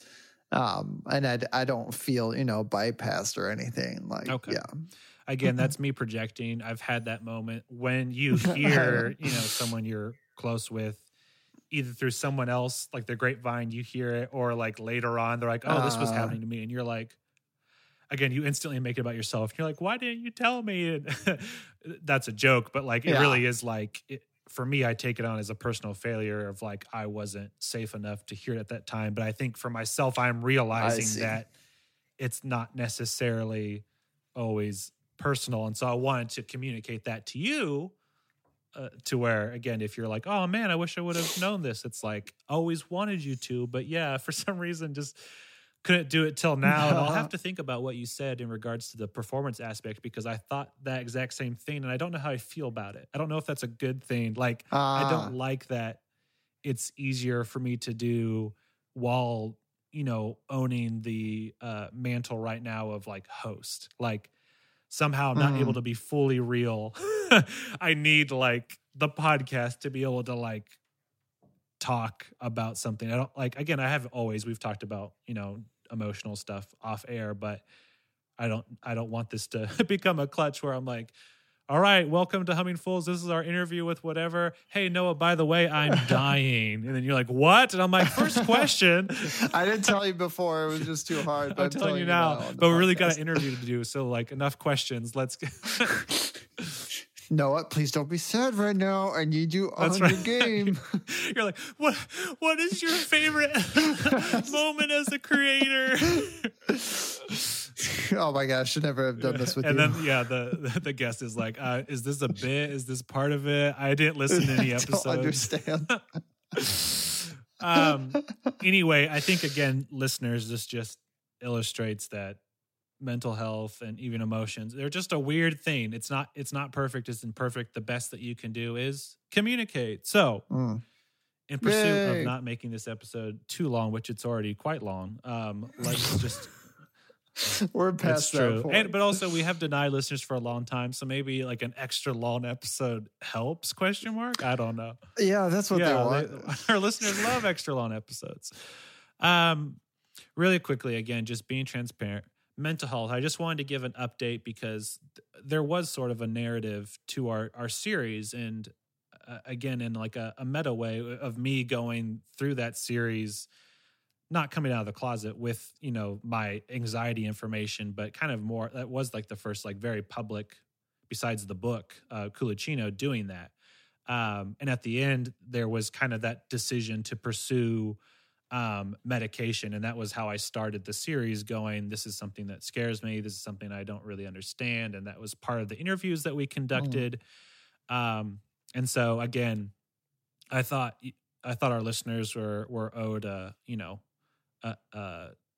continuation of that story since things have developed. And so all that to say, I did, pursue getting medication. It was, again, hard, like having to go in and like talk about it.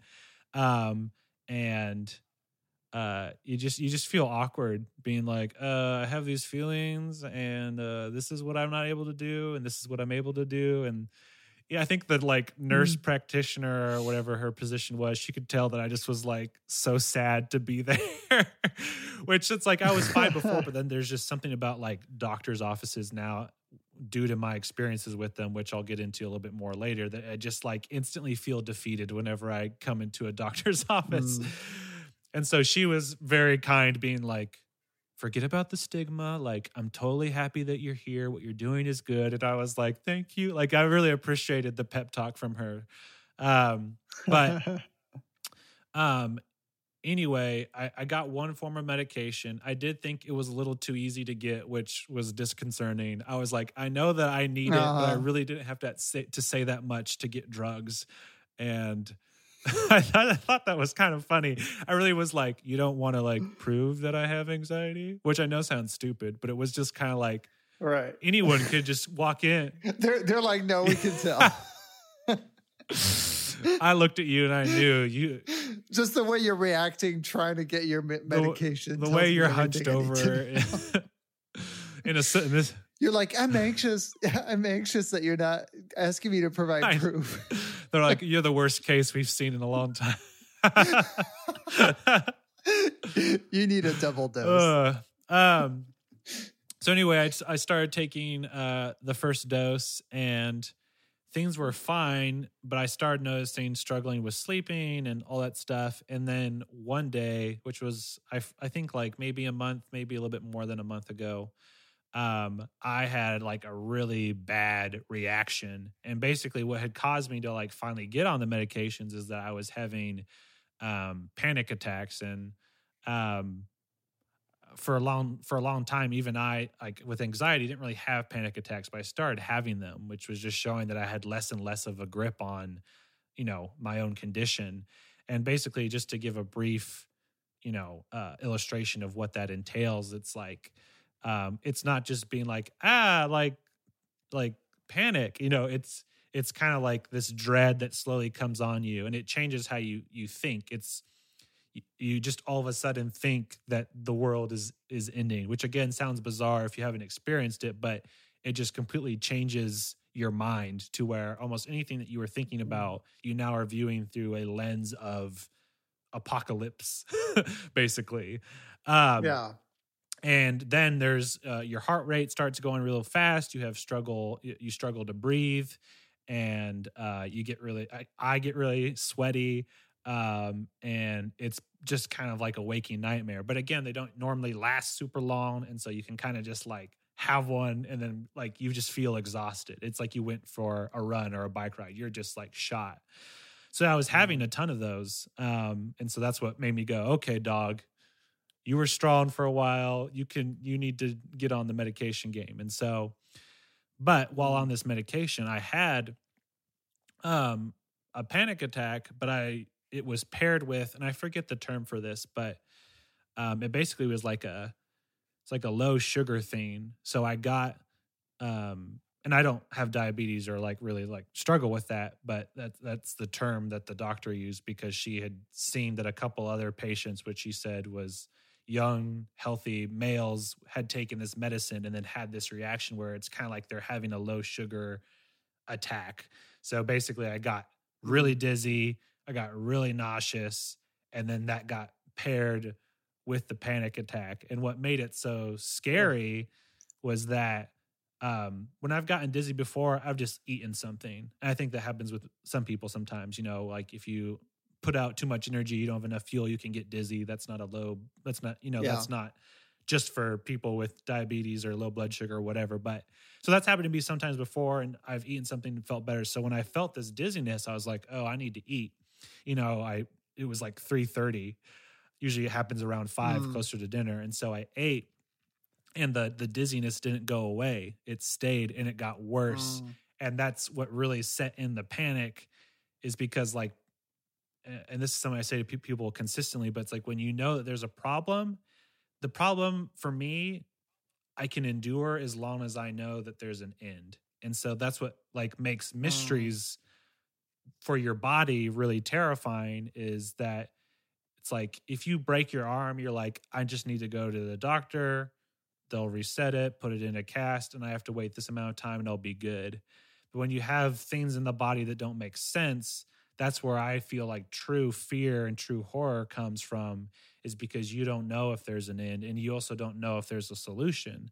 And so in that moment of just being dizzy and having it last like 2 hours, just imagine 2 hours Wow. of being dizzy and nauseous and not being able to move while also having the panic attack, which is usually they're generally like 5 to 10 minutes, but I kept having them, which I didn't know could happen either. So I would like rise and then like come down and be like, okay, I'm okay. And then it would rise. I'm like, oh my gosh, because again, my brain's going, what's happening? Am I dying? Because it's never happened before. So anyway, I did not like that. And so No. Why though? Well, why though? Let me tell you. And it's funny because, again, for anyone who follows me on Instagram, there's a post I had where I was at Mount Kessler and I was just walking in the woods at night. And I was like, this is why you don't start hiking really late at night. Because the reason that happened is because I, once I started to kind of feel like I was able to move, I had called several people. I called my mom and she's like, you need to just like do some exercise or something like to like get the like blood pumping and stuff. And so I was like, okay. And it actually did sound appealing. So I went to Mount Kessler, but it was like 6 o'clock at that point. And I climbed the top of that freaking mountain because I felt like if I stopped, I was just going to be done. And so again, in my brain, that's what's hard about like the mental health stuff, is that in your head, you can know a truth. You can have a sense of reality, but then it's blocked by the immediate need for whatever you're thinking or feeling. And so I was like, bro, we need to turn around. It's like getting dark and we're like in the middle of nowhere and we're still moving forward. But then my brain goes, we must continue walking or else we will perish. And so again, like came back to my house very late, muddy, afraid that the Blair Witch was going to have me. And talked to my doctor. And again, it was nice knowing that seemed like an explanation for what happened. And so she put me on some new medication and I haven't seemed to have had issues since. But all that to say, like, I think it contributes to my fear of medication because I'm like, that didn't happen before when I wasn't taking it. And I'll take the 5 to 10 minute panic attack over this like dizzy, nauseated hell that I was in. And so I don't say that to be discouraging to people, but and just wanting to be real, it's like having experienced it myself, it made me think about other people with severe cases of fill in the blank and how hard that must be because you're not functioning at 100% and then you're required to fill out forms and like reach out, and like if you're an introvert, all those things are hard. And so I don't know, I don't think there was any positivity in it. I think the positivity comes from hoping that the medication ends up being helpful, which so far this stuff has been fine. I think it's been helpful. I don't think it's fully kicked in yet, but all that to say, to give again some realness to the listeners, if it worked and it was awesome, I would have said, hey, I took medication, it worked and it was awesome. But I also wanted to be real and say, yeah, some of my fears about medication were real and it's scary. And I think that lends itself to my anxiety, is that it's like the world is not perfect and there's not always solutions. And you kind of I have to figure out how to live knowing that there's like, mystery and imperfection out there. And that's hard for me. Yeah. Yeah, I mean, that's when you're faced with, like, oh, I have this problem and I don't know the solution to it. Oh, here's a solution. I don't know if it's going to add to the problem or fix it. Absolutely. Let's find out. Again, adding to the unknown. And yeah, oh man, that's tough. Yeah. In keeping this depressing bandwagon going, I'll just add some more diesel to it and we'll just go, baby. I think in specific to like updating how, I'm doing, I think it's like I've been doing extra not good because of like my external and internal environment. So what does that mean? And so it's like, the pills have been hard. And so being quarantined, like that's hard. And again, it's for whatever reason, it's embarrassing. It shouldn't be, but it's like, I find it embarrassing, and it's hard not knowing like how you're interpreting things, if it's like extra, like, or if it's like real. So it's like, is this what this person said to me like really like mean, or am I just like sensitive, or you know what I mean? So that's a hard part. Yeah. But then again, something I've been kind of private about, except for, my friends like you, is it's like for the past 2 years, my dad has, been dealing with his own cancer diagnosis. And again, for me, I'm not someone you want to tell you have a disease, because again, my brain goes, oh no, I will think about it all the time and worry and all that stuff. And so my dad has B-cell lymphoma, which is, one of the more curable ones, but that doesn't matter. It's like whenever people would say that to me, I'm like, that doesn't help me at all. No. You could say like 99.99. I'm like, so you're telling me there's a chance, but in like the bad way. Well, it's like, oh, this is one of the more curable cancers. It's like saying, oh, this is one of the least painful car crashes. Yeah. Like, yeah, you still have a car crash. That would be funny. You're like, Dr. Hertz, like, I can tell this was one of the least like painful car crashes. Of everyone that's come through here, I could tell you're in the least amount of pain. Yeah, you look the best. Does that make you feel better? Not really. No, trust me, it's nothing.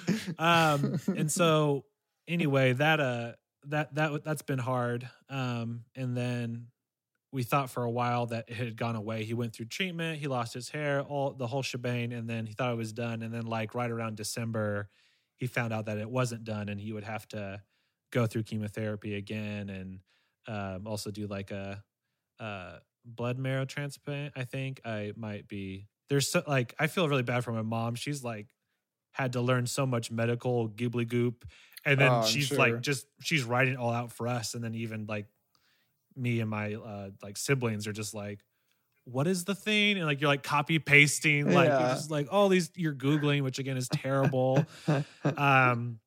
But that was really hard too, just finding out that he has to do it again, specifically because of like how you see it affects him. Like my dad's awesome. He's brave, he's goofy. I'm like, again, I always describe myself as an R-rated version of him, but he's a human. And so seeing him struggle and, show fear, is something that like just breaks me.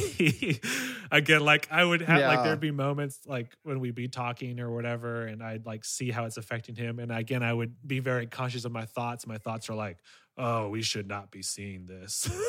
Like this is not good. And again, as I tell my parents, because they're like, should we tell you or not tell you things? The answer is always, of course, tell me things. Like we got to do this together. And I would be pissed off if I learned that they were hiding stuff from me. But I also recognize the fear from them because it's me. And so it's like, are you sure you want us to send you emails? And I'm like, yes. And then I will be destroyed by them. Yes. So things seem to be well now. He's done with the chemotherapy, and the doctor's feeling good. And so we're thinking that he should be good. I admit though that my mind goes, well, we thought that last time, so I will be suspicious for the rest of my life. And then, so yeah, just wanted to let that be known. That's a hard thing. Again, I overthink it because anytime I think about sharing that, my brain goes, are you sharing that, Kyle, for attention or publicity? And my sister had posted about it on Instagram, and I know her reasons for doing so. Like I know her heart, and so I never judged my sister. I always knew she was doing it with the most purity, and all her posts were always well written. But for me, because what we do is so social media oriented, because like I'm always marketing Humming Fools, and I'm always posting down Instagram videos and writing and stuff. I just felt like I couldn't release that information in a pandering way, if that makes sense. Like anytime I tried to write a message, I was like, do I want to share this with people? And the answer was usually like, not really, except for like, there's people I would like know at work or whatever who might like be buttholes like at a particular time. Yeah. And it'd be like, maybe you wouldn't be a butthole if you knew my dad had cancer. And so it was like, but I'm like, that's no reason to like share. And it's not fun for me to talk about it. And so I just tried not to. But again, feeling more positive and thankfully was able to actually see him and stay with him, which again, I was nervous about due to the coronavirus. But my mom needed help, which again was hard to hear like, hey, like I can't do this by myself. So the last thing on this depressing journey, I'm almost done, Noah. Is just, again, kind of going off the whole things being out of your control and like the mystery. Get in TMI, baby. But since 2012, I have had issues with my balls. And that's, you can tell how done I am with it because I'm talking about it. Because again, that's embarrassing. And whenever you say it, I feel like the first assumption from someone else is you're getting up to some nasty hanky panky, or like you know what I mean? Like you deserve it, like, or whatever. And I'm always like, I didn't do anything. I'm clean. I'm innocent. And so I've just had a lot of medical issues, for a long time now, and also specifically during this quarantine. And I think that that's like been really hard for myself is we're trying not to go in because we're trying to make sure that, you know, hospitals are for essential stuff only. And then specifically all the issues that I've had for the most part have been things that have been unsolvable. And so again, 2012, it's like, there was one time when they were like, oh, here's an explanation for why your balls hurt. And I was like, cool. Had to take pills. And again, took the pills. They gave me depression as a side effect. Awesome. Loved it. Had to get off them, take some other stuff, and was seemingly healed. But then it came back. And this is where my rant comes from, Noah, is that I have had so many dang ultrasounds, and no man should have to have an ultrasound. You get jelly put on your balls, and then you get fondled by a little machine. Yes. And again, you have to go to the doctor and say, my balls feel weird. And then you have to have someone touch them and poke them. I've been there. Again, if any man who has had a physical understands my pain, but it's like, it's not hard for me to endure if I know there's an end. But after that first, issue that was solved in 2012, again, it was some sort of bacterial infection, which sounds gross. It sounds like, again, like I'm putting my junk in like bacteria or something, but supposedly it's very common, and it's dipping it in jars of bacteria. You know that those like jars of animals that you see in horror movies. It's like I'm just dipping in there. This is a mason. I'm just teabagging mason jars of bacteria. But supposedly it's airborne, and it's very common, and all these dudes just randomly get it. But again, you tell people that, and they're like, okay, quote unquote. You're like, but really? And that's again what sucks is that it's like it's just this thing that comes out of nowhere, and it messes you up. And so since then, I went to the ER one night because it hurt so bad, and I thought I had that like thing where the tubes get crossed or whatever, and you get your tubes tied. Yeah. No. I forget. Torsion, I think is what it's called. Testicular which again is torsion terrifying when you hear about it. And I'm sorry, ladies, who are listening, but I mean, it's like, they're like, oh yeah, like, that can happen if you don't come quick enough. Your testicle can die and you can die. And you're like, what?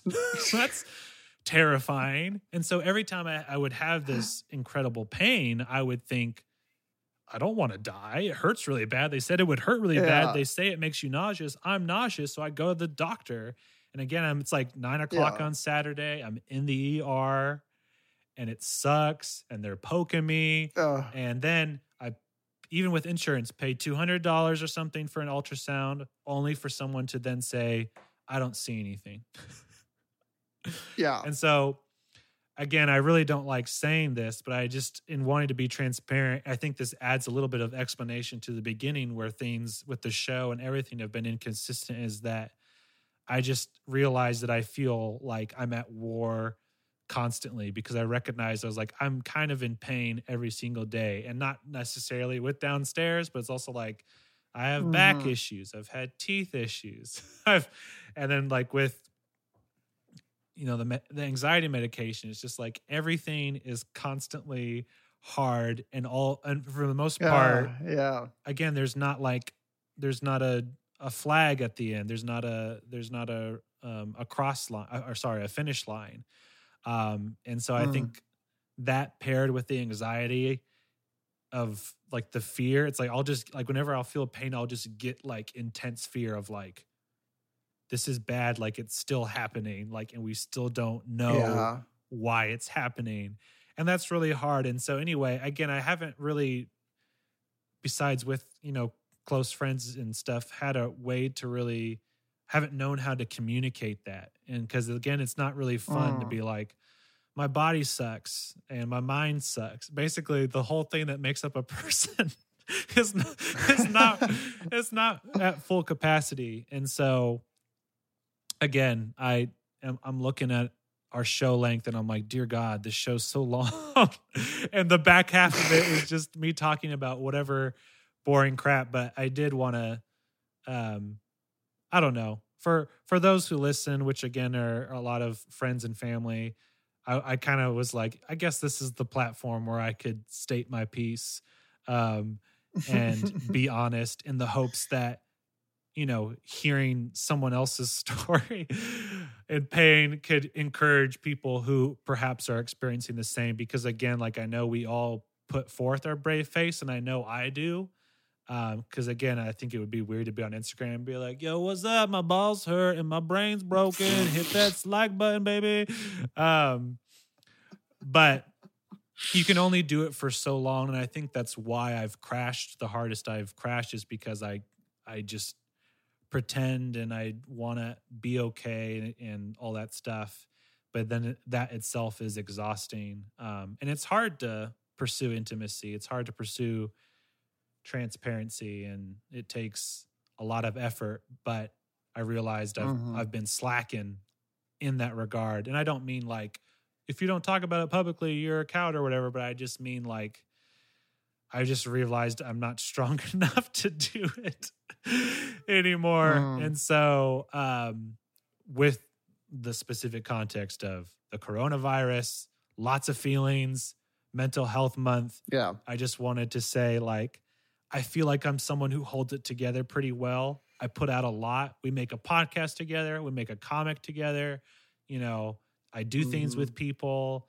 I feel like I'm a good friend. And so to say all those things can be true, and also all this other stuff can be happening simultaneously, that freaks me out in relation to what everyone else must be going through. So to end this long statement, I just say that to hope that can be encouraging. And I can't solve any of anyone's individual problems. I'm imperfect. I might not be the best listener. Sometimes I'm like Jack from Lost, where I just want to fix things. I think that just may be an inherently male issue. We apologize. I apologize on behalf of our race. Gender. No, we're a race. No, you're right. The male race. I thought it sounded funny. But if there's anyone who, if this was encouraging to you, or if you have not had that, outlet to talk about embarrassing stuff or whatever, feel free to message me. Again, I can't promise that I will respond in a perfect way, but you're definitely not talking to someone who is uninformed or, unfamiliar with pain or, sorrow even. Because again, I think for me, I get sad a lot just thinking about how I wish things were. And again, I don't mean in terms of my career. I just a lot of times go, why do I have to have random pain that's not fixable? Or why does my brain have to do things that make relationships hard or make creating hard or yada, yada, yada. And so I don't mean this to be a swan song, like, all right, and then I'll never talk about this again. But like you said, Noah, when you hear people be transparent, it does do something. And I knew if I held back in any regards that would be lame. And so again, I hate that now on the internet, you just hear me talk about my balls for a long time. But it's like, I was like, because that is the most embarrassing thing that I hate and is a consistent burden to where I even like cancel plans sometimes because randomly they hurt.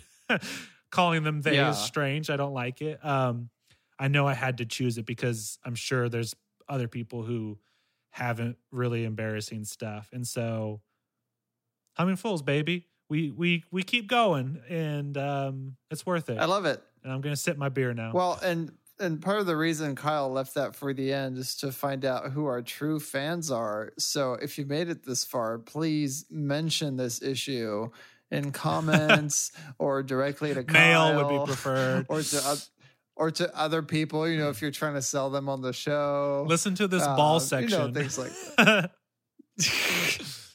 We'll make it a little clip of it and put it on. Yeah, that'll be our second recast. It'll just cut straight to this, so that That's way people right. go, I need to get to the part where Kyle talks about balls.